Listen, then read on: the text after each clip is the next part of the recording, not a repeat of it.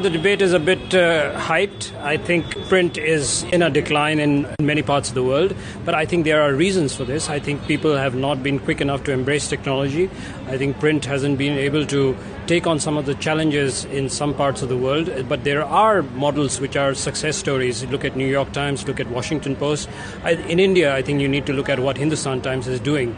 You have to complement the print with the digital aspect of it, and there is, if you get the good stories, if you have a good print product, there is no reason that print will not survive. So you're saying complement print with the digital and the new technology frontier, but doesn't that also make it easy for a consumer to go, well, I'll just get it online, I don't need to buy the publication? Well, I think that's where you have to start looking at, models like the NYT, where, I think we've made the mistake of giving away our content for free for far too long.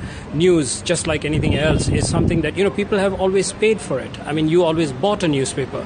I don't think it's a good thing for journalists to devalue their own product by giving it away for free. So we have to, I think, look at models like NYT or Washington Post, where readers get to read a few selected or a certain number of stories for free, and then the paywall kicks in. I think, by and large, that's what's going to happen across the world. I think anyone who really values his journalism is not going to give it away for free. But if you look at technological journalism, whether it's social media, whether it's an online publication, it's very quick. And the criticism there is that it's hard to verify facts, or these quick, immediate, real-time sources can't fully be verified. Do you think that this is a factor that really needs to be considered when looking at the checks and balances that a newspaper is always famed for? I think that's the reason why journalists are going to survive no matter what. I mean, social media is great. I use it every day.